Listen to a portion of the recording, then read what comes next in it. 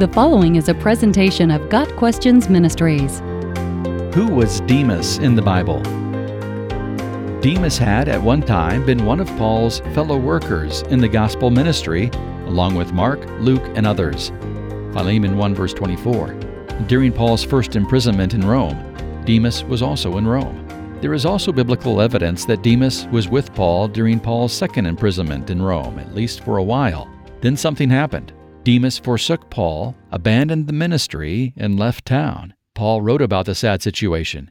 Demas, because he loved this world, has deserted me and gone to Thessalonica. 2 Timothy 4 verse 10.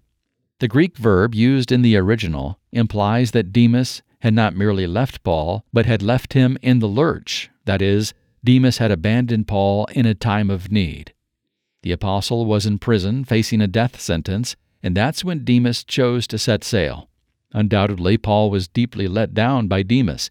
It's never easy to see a friend and associate in whom you've placed your trust forsake you in the midst of hardship. The separation caused by Demas's desertion of Paul was not merely spatial, but spiritual. Demas left Rome because he fell in love with the world. In other words, Demas chose the corrupt value system of the unsaved world over what heaven values. As the New Living Translation translates it, Demas loves the things of this life. 2 Timothy 4 verse 10. We don't know the details of Demas's situation, but it is evident that Demas decided that what Satan has to offer in this life is better than what God has to offer in the next. Much can be said in support of the view that Demas, in love with the present world, was never a born-again believer in Jesus Christ. Paul makes a sharp contrast in 2 Timothy 4 verses 8 and 10. In verse 8, Paul speaks of those who love the Lord.